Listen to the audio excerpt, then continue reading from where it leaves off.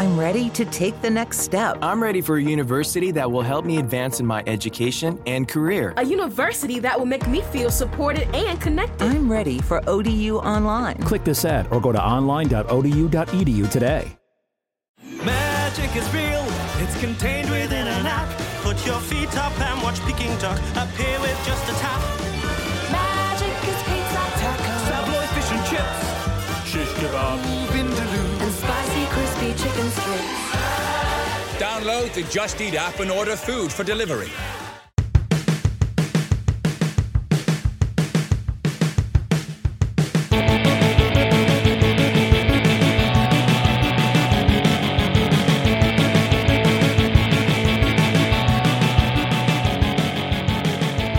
Hey, I'm Alan McGuire and welcome to Student Media. Sarah and Ellen are both indisposed today, so we have a special guest co-host. You remember from the Titanic episode, it's Stacey Groudon of Hello, State.e. everyone. Welcome to Yay. co-hosting duties. Thank you. It's nice to be back, Yeah. albeit in a slightly different capacity. Yeah, so it'll be fun. And our guest today is actor, comedian, national treasure. Oh, please don't make me vomit. No, it's true. It's true. Thanks, Alan, but no. It's Tara Flynn. Hi. Welcome to the show. Thanks very much. You did our Christmas episode 2 years ago, Yeah, but it was only as a little bit. fabulous fun. Yeah, it was fun. So we're going to have that much fun today. Oh, Christmas type fun. Amazing. Brilliant. So you're going to talk to us about ABBA. I am. Yeah. So let's go back to the beginning. Tell us when you got into I ABBA. should state right off the bat, like I'm not the kind of ABBA fan that I can't give you dates and places, and I will forget song names. I might have to sing bits of them for you. I'm the kind of ABBA fan that has them in my soul. It's got to be rock and roll that fills the hole in your soul. ABBA quote. So basically what happened was I grew up just outside Kinsale in the 1970s. I was born in 1969. That's how old I am. No guessing. I'm going to put it out there straight away. So ABBA were kind of everywhere. By the time I was 5, they won the Eurovision in the year 1974 with Waterloo. I would have been about 5. And so I was very aware of them because, as you know, in Ireland, especially in one channel land at the time where we only had RTE, it wasn't even called RTE1, it was just RTE or the telly. And the Eurovision was a big, big event, and everybody gathered around the big old square tellies and, got warmth off them as well, and watched the Eurovision. And so ABBA won, and I just thought they were the most glamorous things I'd ever seen in my life. And so then very quickly, because they had a little bit of a back catalogue at that stage, there were loads of their songs on the radio, and they were just such perfect pop. Which really appealed to me when I was little, because it was, I suppose, quite unchallenging in one way. As I got a bit older and I started listening to the lyrics, even before the divorcey stuff that everyone talks about with Winner Takes It All at the end of their careers, their ABBA careers, there was a lot of darkness and there was a lot of challenging stuff. So yeah, they were very, very, very cool to me. God, so you might say. Were they like an aberration in 1974, or were aberration? I love what you Very did good. there. Even subconscious, or were they like part of the landscape? They were sort of part of the landscape, but there was always something a bit extra. And I think that's why musicologists still talk about them. There was always something that they were very versed in all kinds of other music. Folk, they came from different backgrounds. Folk, jazz, the girls were classically trained, I believe. And there was a lot of classical music influence as well. So you can, they're not afraid of a lush string, not afraid of an arpeggio. So I think there was always something a little bit extra. And then once the production really got going, once those layers, those walls of sound started to come in, you really can't top the fact that it was two singers, basically, two proper singers. The boys would sing occasionally, but the girls were the singers. Making that whole sound is kind of mind blowing, and I just might cry. But it was really it's a beautiful sound. It's very, very clean, and some people hate that, but I look at the cleanliness as kind of a technical miracle. Because a lot of it is double tracked and triple tracked, so they just would go back and sing the same vocal again, and it's almost a perfect match. Pre auto tune, that's like how is that even possible? So yeah, it is like kind of magical, really. Their harmonies are perfect. They are perfect. And as you say, this is day pre-auto tune. Before you could do quite as much to alter a vocal as you can now. Absolutely. And they were perfect. And I would always sing along. And people say to me, because I've done backing vocals in my day, people say to me, God, you harmonise quite naturally. You've got a natural ear for harmonies. And I just go, that is just years of singing ABBA in my bedroom. Years of it. Years. Yeah. I guess because those arrangements are so... There's a lot of complexity in them for a 70s pop song especially, that even if you were to do it now, you'd be like, there's so much effort and composition onto this. But to actually do it with, I guess, maybe 16 tracks. Yeah, maybe, because I mean they would have had fully, big technologically up to date recording studios. People were recording on 4 at the time and just bouncing down. So there would still have been an element of bouncing down and getting them down to create more usable tracks, because you only had a set number of tracks for anyone who doesn't know what all that's about, and it would have been on tape basically, which is mad. So that adding that level in, no wonder they had to have their own island where they'd go and record. Yeah. They had their own island. That's cool. cool. Off Stockholm somewhere. Yeah. So were they like a radio thing for you, or did you actually own the albums? Oh, by the time I had pocket money or knew what to ask Santa for, they became they were the presents I would ask for. Yeah. And then as I got a bit older and I was maybe doing a bit of babysitting, or I'd wash the car and beg for 50p for it or whatever, and save up, and then we'd go up to Cork on the bus and bring home our golden discs bags on the bus with the album in it, and try not to hope it didn't get bashed about on the bus down. One of my biggest ABBA memories was we did a house swap with friends that Dad knew from work in Dublin. So we came up to Dublin for a week. It was the most glamorous holiday of my entire life to up to that point. It was incredible, because not only was ABBA the movie out that year, I couldn't even tell you what year that was, so I was about 8, I'd say, maybe 1977. I can tell you why I think it's 1977, and this ties in with the movie. Can you think of the movie? So ABBA the movie was out, but also they had a boy in the family. So they went to our house outside Kinsale. We went up to their house outside Dunleary, and they had a lightsaber.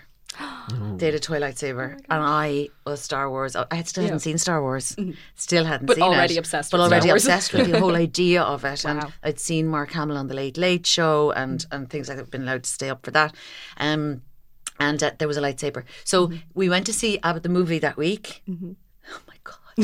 And a whole hour and a half of ABBA or whatever it was, and then and we had the lightsaber to mess about with, and hit flakes off each other. Myself and my sister just hit each other flakes with the lightsaber. I think we probably broke the lightsaber. I wonder why we fell out with that. We didn't fall out with that family. We didn't know them very well after that. But it was I don't think it was lightsaber related. But so that was one of my biggest. The worst ABBA thing that happened was I brought my albums with me. And I put them on the back window of the car. Ooh. They warped in the sun. They warped in the sun. I still tried to play them.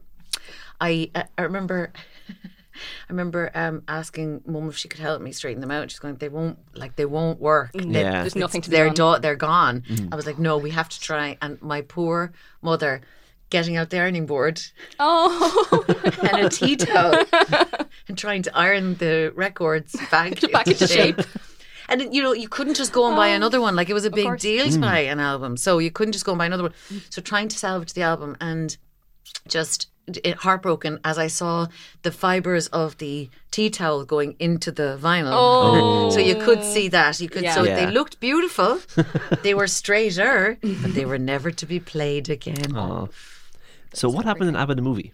ABBA the movie, it was basically the coverage of one of their tours in which they went to Australia. Okay. And the story, it's mostly concert footage, but then there's the story of this intrepid Aussie journalist trying to get to talk to them. He keeps missing them. Oh no! He keeps not getting to talk to them. And then there's a twist at the end. I don't want to give it away. Don't spoil it for the listeners. But ABBA are involved. That was kind of a common thing, I think, in the 70s and 80s, that you would combine kind of concert footage with a very loose narrative. Like Michael Jackson had Moonwalker as well. Yeah. It's kind of the same thing. I think that was even more of a movie. Yeah, this really was them at the airport, and in a hotel, and then on stage, just concert footage. So I suppose there was the thing of you couldn't just put out a concert movie, which most fans would have been delighted with, because I mean you couldn't really go to Australia to see them. That would just be no one would have been able to do Yeah. that. No one I would have known. So, having the movie, people would have watched that. I say people, I would have watched that. But it's, it's something they did do is try and give you a bit more bang for your buck, I think, with a little story. Yeah. So, do you have like a favourite type of ABBA, like sad ABBA or synthy ABBA or I do prefer super pop? I do prefer sad ABBA, but Yeah. I like when the darkness comes through a seemingly poppy tune. There's one called That's Me, and I think it was probably on Arrival. See, I'm just so bad on facts and clumping albums together because I now, especially with MP3s, not to give any brands away, it's great to be able to just move them around, shuffle them around, and listen to different eras at different times. But like that's a real. It sounds like It sounds like it's quite a poppy pop song, but it's actually a woman saying, "I don't want to be tied down. I'm not the kind of girl you'd marry. I'm Carrie, not the kind of girl you'd marry. That's me." And initially, you think, with grown up ears, retrospectively, you think, "Oh, Carrie, not the kind of girl you marry." Are they judging her? And then it's like she's just going, "No, I don't believe in fairy tales, and I'm not ever going to be a man's toy. So if you want to hang out, cool. If you don't, fine." But what she's saying is, "I don't think I want to get married." They just went for the easy rhyme. And seeing as English is a second language, I'm fine with that. Yeah. Who wrote the lyrics in ABBA? Was it the lads or was it? I think it was a mixture of the lads, but I think they also had lyric doctors, especially for, I think for the very first Eurovision one. Oh, I think Neil Sedaka doctored Ring Ring, which was one of their first international hits. I was sitting by the phone. I was waiting all alone. I mean, still, it's tight as rhymes go. It's tight. It's not spreading its wings so much. But I do love sad ABBA, but sometimes it's a bit too sad because it gets quite raw, especially after all the divorces. For people who don't know, and I know because I was in the ABBA fan club. So, and in the late 70s, that meant you got a big envelope. Oh, nice. 4 times a year. Yeah, every 3 months got a big envelope with stuff in it. A badge, a signed photo. And I believed that they signed them themselves. Oh, yeah, of course. Totally believed. Yeah. No photocopying. It was signed by them. They had touched it. And little bulletins, like how I learned that the divorces were happening was through the fan club. Breaking news. Special edition. A little. Some poor minion had to type it out, and you can see the tears on the bit of paper. a little bit of a little puddle of disaster.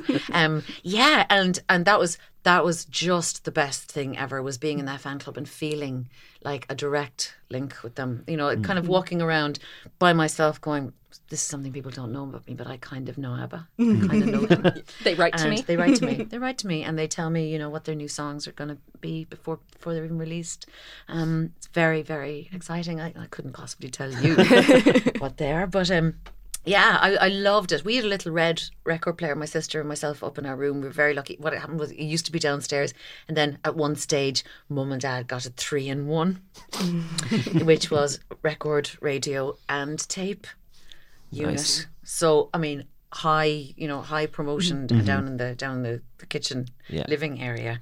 But we got the demoted old record player, but we loved it.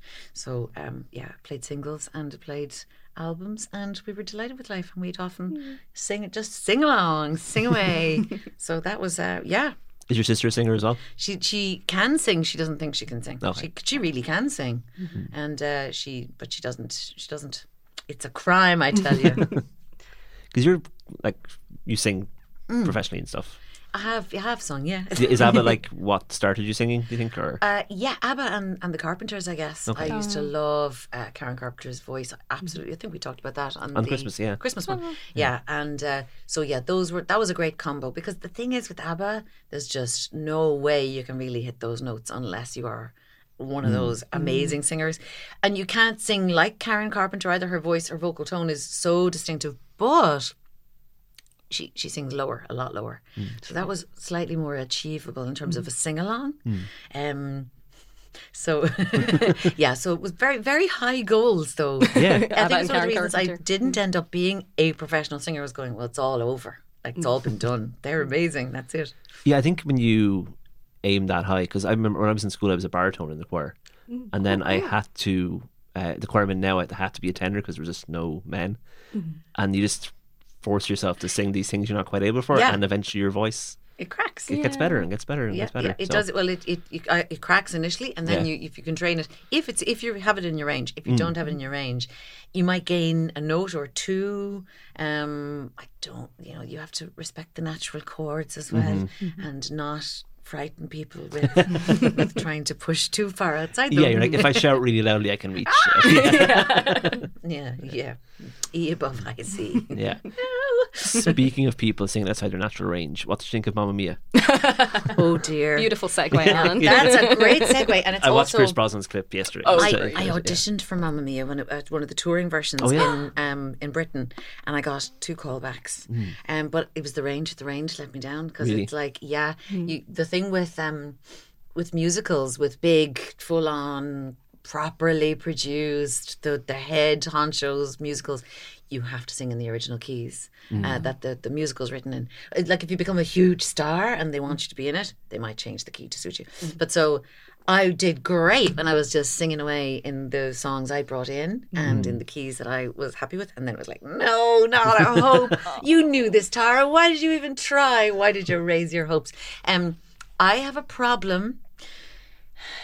Here's a big admission. I would definitely not have got the gig. It wouldn't have even got a call back if I'd said this. I don't like anyone who's not ABBA doing ABBA songs. I have a problem with it. Yeah, because it is such a package. For me, it's tied up in the time. It's tied up in the production. It's tied up in the things that they were going through that only I knew because I was in the fan club. That it's tied up with all of that, and so it just sounds wrong. It just sounds wrong when people cover them. That's not saying they're not incredible songs. They are. And this is why I'm a total contradiction. I think once a song is a great song, anyone should be able to sing it. Anyone should be able to interpret it in some way. But I put my foot down with ABBA. So Mamma Mia, it was a little bit frightening for me. I made myself go and see the movie. I made myself go and see it. And of course, Meryl handles herself really well, and it's very joyous. And I have a lot of sort of why not about it. But then I also go, why? And when it gets to Pierce Brosnan's bits, definitely why. He has so many other strengths. Yeah.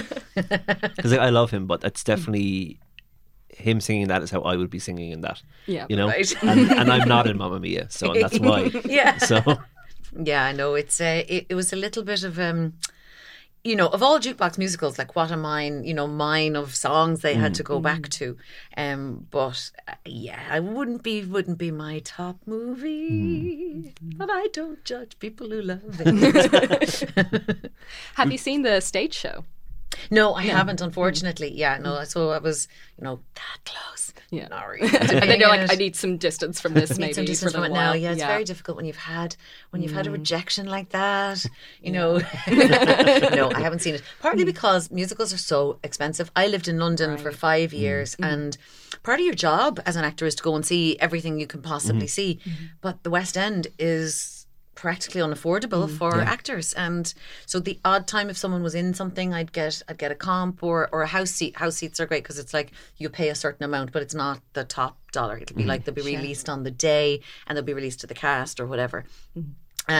So house seats were great, but you couldn't afford to go and see one of the big musicals, and I would have loved to. Yeah. And it is a very weird thing when you're living. I was living in Muswell Hill, so like 5 miles from town, and straight in on the 134 bus. But it was just like unobtainable at the time, So that's something I would have loved to have done more when I was there. You kind of feel like a bit of a fraud being an actor living in London and going, I can't go to the theatre. But many people can't. Yeah. It's like Charlie Bucket walking by the chocolate factory every day. It's like there's nothing you love more in the world. Exactly like that. I can't afford this. I've got a discounted ticket. I'm in row G and I can't believe my luck. So that was it was a bit of a shame, but that's my Mamma Mia story. So what's the process like for auditioning for musicals? Is it like singing first above all else? Yeah, it's singing first above all else because you can't really go anywhere without that. But then there will be acting auditions, often with other people. So the singing round will be first, and you bring in sheet music, and there'll be an accompanist there usually. So that usually piano. They'll play what you bring in, and they just start, and you you start to, and you sing away, and then they go, great, quick chat. Then there'll be a round 2. And round 2 will usually be songs from the show and a bit of acting. So they'll probably audition you for the singing on your own and then bring you back in a group of 3 or something and do a little scene from the show. Or you might just read with the producer or the director or whatever. And then what happens if you get to the next round is usually there'll be a choreography day and you'll learn numbers from the show and show how quickly or not that would be me you pick up choreography. And so there'll usually be a number from the show. And then it's down to the last few. And then you wait for the call, and then you go on tour or into the West End or wherever it is. Yeah, no, because I have seen the stage show, the Mamma Mia stage show, and it is a very different beast to the movie because everybody can sing and everybody can dance and everybody is very talented and up on it. Well, you look at Mamma Mia and this is Meryl Streep and a load of her friends kind of getting together to make a movie on a beautiful island, and they're going to try and sing ABBA songs. Yeah, who'd turn it down? Exactly. Fairness, it's a dream job. It's a dream job, but exactly. When people go, and again, because the ticket prices are so dear, like musicals, they are a different tribe, musical theatre people. They are such incredibly hard workers. They live and breathe the voice and the role, and they have the most incredible makeup boxes. Like some actors have makeup boxes, and in the olden days loads of people would have, but now but musical theatre gang, they have the false eyelashes and they have the all the stuff that can be read from the apps from the gods from the top of the theatre. They know how to do their own makeup, and they're like that old school version of what troopers were. That's musical theatre people. They're super troopers. They are super troopers, and they are usually physically very, very fit. They can sing, they can dance, they can do everything. They've got just so much energy. It's fiercely competitive. That's the other thing. I've done a couple of musicals, and not in a West End kind of level, but where I got to very luckily got to work with some people who would be in those. I'm in awe of them, but there is a sort of it's so competitive. It must be really unnerving. I'd say the only thing you could almost compare it to, I suppose, opera singers, where there are so few roles and you have to be very highly trained to do them. And so, holy crap, it's like, push that person down the stairs. This is my role. It's my time to shine. My only real experience of that is watching Over the Rainbow on BBC, where they were trying to find a new Dorothy for Wizard of Oz. Oh, yeah. And there was someone in that who's from Waterford, and she came like 11th. Wow. But she was in Let the Right One In. Oh, so I saw last night, yeah. and I'm like, she's incredible. And she got that far in this musical competition. Wow. But like, you see the way she moves in that play and stuff, like, this is an unbelievably talented person, but even to be just Dorothy. Katie Honan. Katie Honan, yeah. She's incredible. Yeah. The way she moves, she's just, I just hope huge things are ahead for her. She's incredible. She's brilliant in Let the Right One In. It's the first time I had seen her. But, she's brilliant. So she sings as well. Yeah. I hope she doesn't. I hope nothing happens to her on the stairs, because I can see her being singled out as a sort of, the triple threat, the actual literal triple threat. Like, she can do it all. One of these ABBA standard people. Yeah. Yes, do everything. Yeah. She's ABBA standard. She's ABBA standard. She's gold, but is she ABBA gold? Going back to the cover versions thing, you don't really hear of ABBA cover versions actually now. Do you mention it? Rightly so. Besides Westlife. And they've kind of, because I was listening to ABBA Gold the other day, and we got to I Have a Dream, and I was like, this is the Westlife thing. They kind of retroactively kind of affected it. Yeah, so. I think so. And also I ruined I Have a Dream for myself, because I tried to sell it to the nuns as so that I could listen to ABBA at school. I tried to sell it to the nuns as a holy song. I believe in angels, something good in everything I see. So I brought it into school, I think on tape, so the quality must have been top notch. And got the nuns to play it. They did play it, in fairness to them, but then as my faith and I diverged, that memory has meant that song, and the song just creeps me out now. Yeah, it's too goody, and there's none of that little bit of ABBA wit or a little bit of dig. I love all their stuff about marital mundanity. There's loads of that. There's loads of breakfast table fights. There's loads of when all is said and done, it's like it was grand. It was fun, but it's over. I love all that stuff, and there's quite a lot of wit. Voulez-vous is about hey, want a shag? Yeah. It's brilliant. Yeah. And there's I Have a Dream is missing all of that, but I think it was written for UNICEF, so we have to give them a break. Yeah, I think it was written to raise funds. Yeah, they're never.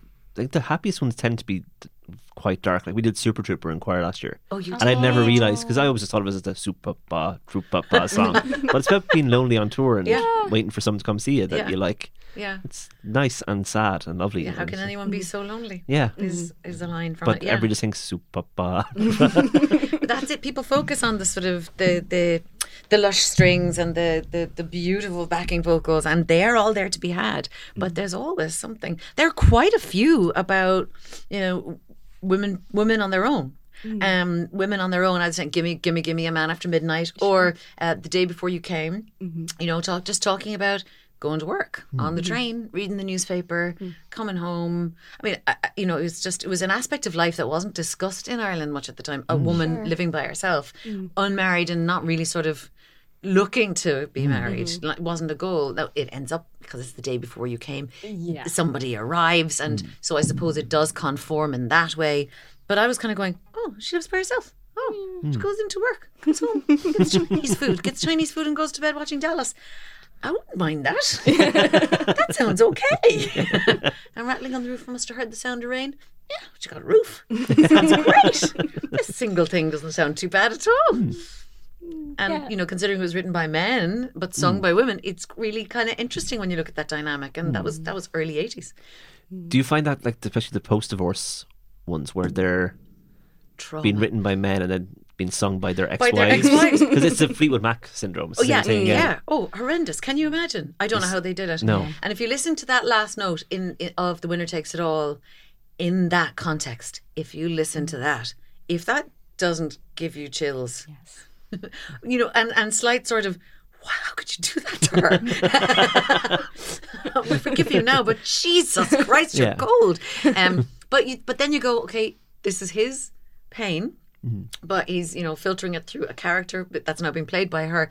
And it's really fucked up. But the pain is audible.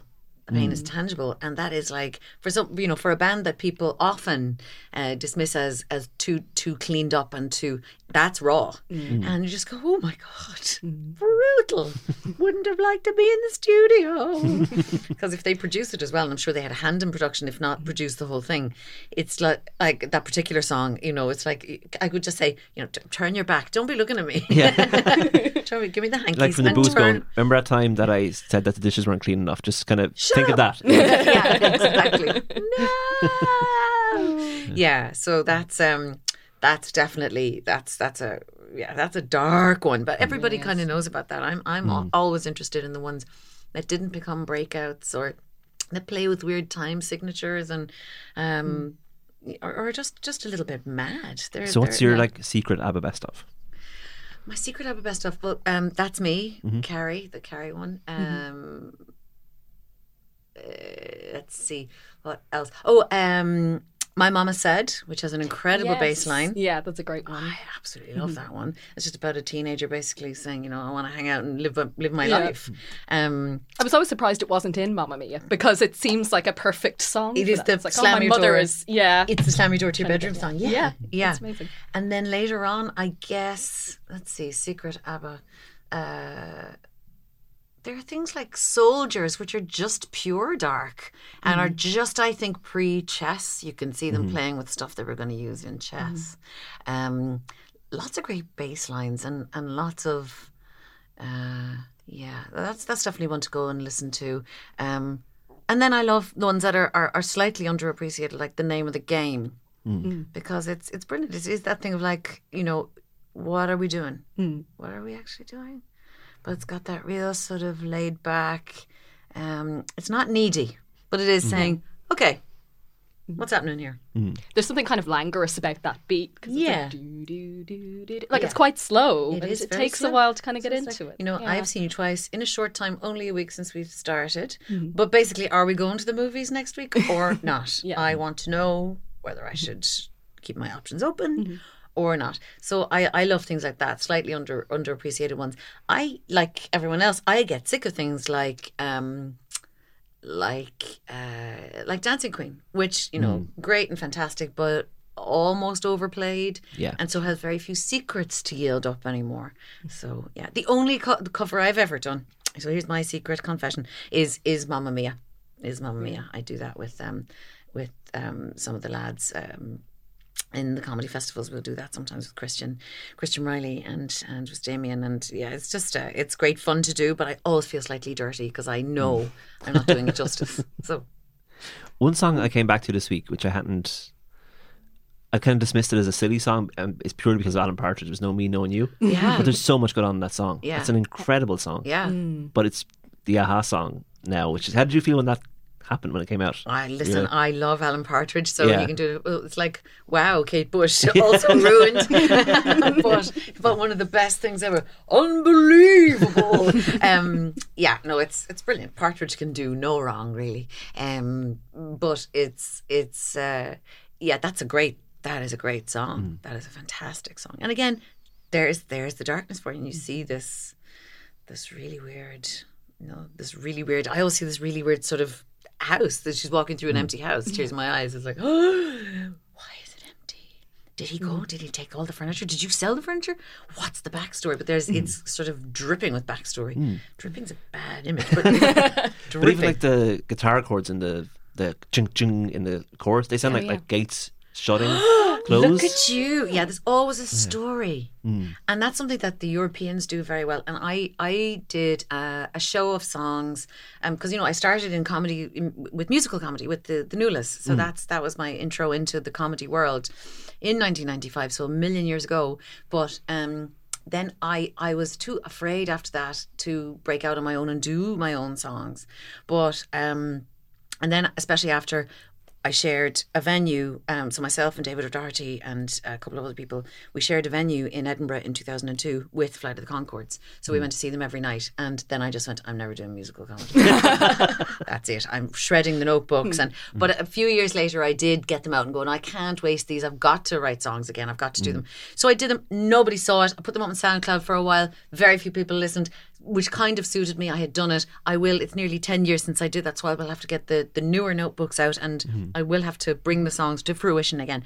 But one of the things I listen to a lot when I'm writing, or pulling the notebooks out and trying to work the songs up, is story songs. So it'll often be European tradition stuff. It'll be things like Brecht and Weill. It'll be things like where they have characters in the songs. So it'll be things like Jacques Brel, or it'll be Charles Aznavour, who sings in English and in French. Again, loads of wit and loads of stories, full stories. And ABBA do that a bit as well. They have that tradition of, they are unashamedly, doesn't have to be chorus, hook, verse. It can be a little story. Like there's the story about, they call it a mini musical or a mini on ABBA the album, which went with the movie, which went with the film. And there's a little suite of songs that are just a little story, that all the narrative that links. And so I think they fit in that tradition too, and unashamedly so. It's like they'll just go, here's a story about a man and a woman who are having a fight over breakfast. And that's something you don't hear as often in Anglophone countries, so it's a tradition I listened to a lot when I was writing myself, and tried to be unafraid to do a little story if a story cropped up. Yeah. And sure, nobody heard it, so who cares? I've heard your album. I love it. Yeah. You're very kind. So when you're writing comedy songs, I used to write comedy songs as well. Yeah. And I didn't stick with it long enough to actually get good at it. They're all just like actual juvenilia, like literal juvenilia. Oh, that's cool. But, I love that. So when you were doing it, how did you start with that? Like, did you put something pop into your head, or would you have a bit of music first, or what? It could be music first. It could be, and I just stick that down on my phone, or before phones, onto some recording device of some kind. Or I just had notebook after notebook where I would just jot down lines, and sometimes I'd free write, like The Fog from the film The Fog. I started to write a really po-faced poem. I set out to write it because I had writer's block, and I set out to write a really po-faced poem about Kinsale, where I'm from, about sitting in a particular pub, and the mist, to quote Paul McCartney, mist rolling in off the sea, and it became The Fog from the film The Fog, where I went, God, fog. I said, The Fog. Oh, yeah, Carpenter's The Fog. God, actually, there are so many films at the moment, because this would have been 08, 09. Yeah. And this wasn't in the notebooks. This was just trying to get rid of writer's block. And I went, there's so many films at the moment where, we're hearing how, actually that vampire is really misunderstood. Yeah. Or if you knew this werewolf, you'd know he has other motives. And I thought, nobody ever does that for The Fog. And then I went, oh. So I decided to take the perspective of The Fog being misunderstood. But I was someone so it's a story song, and it's about knowing the fog. I made a video for it, so that's still on YouTube. The Fog from the film The Fog. That's how that song was born. And it's about, hey, why can't we, if we're going to try and understand vampires and werewolves, we should try and understand the mist, the fog, the thing as well. And I think I think those are words to live by. You have to understand everybody. Yeah. So, if you had to choose, like a top, we'll give you top 5. Top ABBA. 5. Yeah. Ooh, well, I have to look through a list because I don't want to forget anything. So I've got my trusty MP3 player, non-branded, here, and top. I think Day Before You Came, definitely. Yeah. I think okay,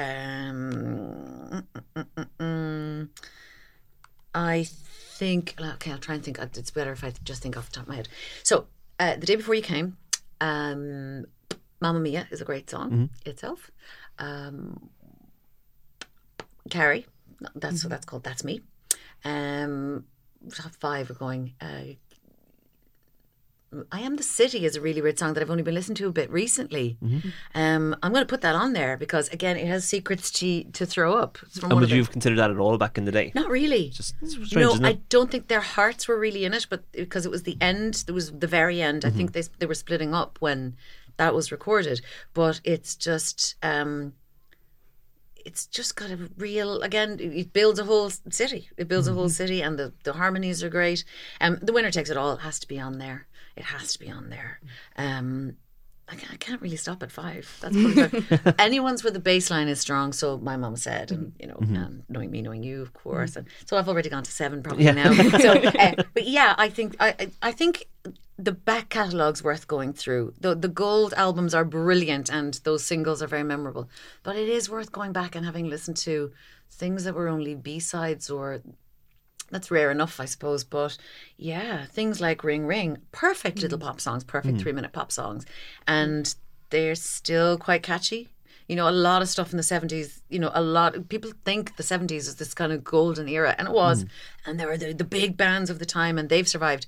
But a load of stuff didn't survive. There was a load of trash. It was, oh my God, a load of, folky drivel, which I think probably might have been one of the names of one of the Flight of the Conchords folk parody groups in New Zealand. But no, folk drivel, a lot of that stuff, a lot of panpipes, and it didn't survive. ABBA have survived. And that's a feat, because they fell out of favour. They were deeply uncool. I mean, I wouldn't have admitted, once I hit secondary school, I wouldn't have admitted that I liked ABBA, and still liked ABBA at the time. And the albums weren't selling very well, but I was buying them. I was buying them. And it sort of speaks to the Alan Partridge character as well, that he is obsessed with ABBA, that he loves them, and they were seen at that stage as maybe being a little bit dated Very and a bit uncool. naff. Yeah. And they're still a bit naff in their own way. And it's like, that's okay. Naff is underrated. Absolutely. Nothing wrong with naff. God, embrace it. There's always a secret to be found. If you peel back anything naff, someone went into it with heart and started it. And have a little look under that naff veneer. There might be something cool under there. I remember when I started buying music magazines when I was about 13 or 14, which would I think maybe ABBA was just starting to be reappreciated then. Yeah, probably. Yeah. But they had an article about like mid-20s breakdowns and how to spot them. And they had like in the sidebar it was like albums to soundtrack your mid-20s breakdown, and The Visitors by ABBA was one of them. Oh yeah. And I was like, oh, I didn't know ABBA had sad songs at all. Oh, then. it's full of sad songs. Yeah. And that Soldiers song is on that. Soldiers write the songs that soldiers sing, the songs that you and I don't sing. Let's not look the other way, taking a chance. But if the bugler starts to play, we too must dance. What? And then a song called The Visitors with the album title, but it's about, you know, it's about a nervous breakdown, really. That's how I interpret it. And it's about, I've been waiting for these visitors. I'm cracking up. You know, I can hear these muffled voices. And you're like, what happened? Is that really? Who's speaking there? Is it Frida? Is Frida okay? What's going on? Benny, did you write that? Are you making a comment on her mental state? What's going on? What's happening here? But it is a really dark album. In ABBA terms, you know. Yeah. Sure. No one gets shot. They might in the Soldier song, ultimately. But yeah, for now, it doesn't happen during the album. So, do you have any more thoughts about ABBA? Thoughts about ABBA? Yeah. I mean, not really. They're it's all they're all there in the songs. They're there in the songs. I really recommend people go back and listen to the sort of late 70s ones with a fresh ear, and just don't dismiss them as pure. It is pure pop, but what's wrong with pure pop? There's something that's almost impossible to write. You try it and try and make something that's going to last 40, nearly 50 years. That's wild. I just don't cover them. Just don't cover them, and then I will love you forever. Cool. Thanks, Tara. Thanks for having me. Let's do some plugs. Yay! So let's start with Stacey. What you got? Yeah, so I'm going to be on the Scanán film podcast, which is going to be weekly from February onwards. That's really cool. So keep an ear out for that. And yeah, I'm also the film editor at state.ie, so you can check my stuff out over there. There we go. Tara, what you got? I'm doing lots of writing, so I'm going to be disappearing for a lot of this year. But where people can see, I'm kind of looking forward to it in a way. But where people can see me is I'm doing my show, Not a Funny Word, which has been co-produced by the Abbey, and this is Pop Baby. And we're going to be doing it in the Where We Live Festival as part of the St. Paddy's Day Festival. And it's going to be from the 6th to the 10th in a place called The Complex in Smithfield. So I'd love people to come and see that. And if they want to see it around the country, please do. I mean, I would ask people to contact their local venues because I would love to bring it around the country. I don't have the power to do that. People are sort of dropping me direct messages and going, hey, why don't you bring it to Kilkenny? And I'm like, I can't bring it to Kilkenny. I'd love to, but there's a machine now and also other people involved. So the venue would have to approach them. But we're all so open to that happening, though. So don't think that because I go I can't doesn't mean it can't happen. But just like I'm completely powerless. I am just a cog in this now, which is great, and that's a brilliant way to have been writing this show for so long in my head and now have it out there. It's brilliant to go, wow, there's other people helping. It's so cool. But so I'm really looking forward to that, but I would love to do it around the country if people would like to have it. Cool. I'll be writing to my local venues. Yay! Yeah. So there we go. That's Juvenalia. Second one of 2018. Down and out. Bye, everybody. Thanks. Bye.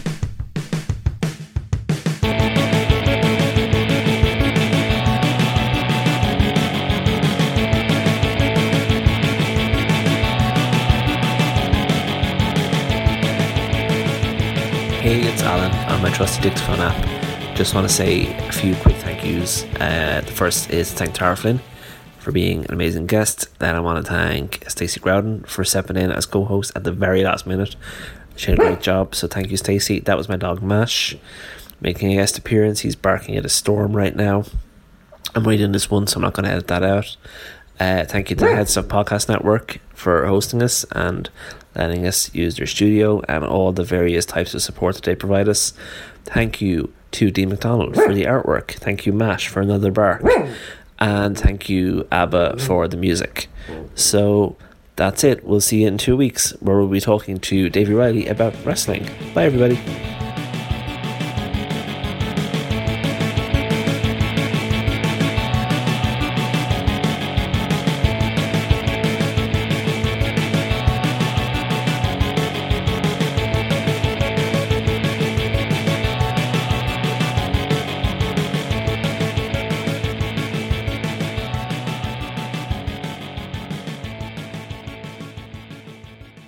HPN, the Headstuff Podcast Network. See headstuff.org for more details.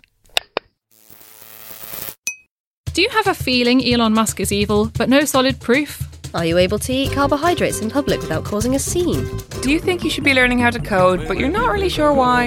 You need a podcast. A podcast is an audio file of between 30 to 40 minutes starring 3 women. Well, ours is anyway. Join us every Tuesday morning, or whenever you listen to podcasts, as 3 dumb women try to become smarter by investigating the topics we should really know by now. Search School for Dumb Women on iTunes, Acast, or your podcast vehicle of choice. Because it's a woman's right to choose her podcast.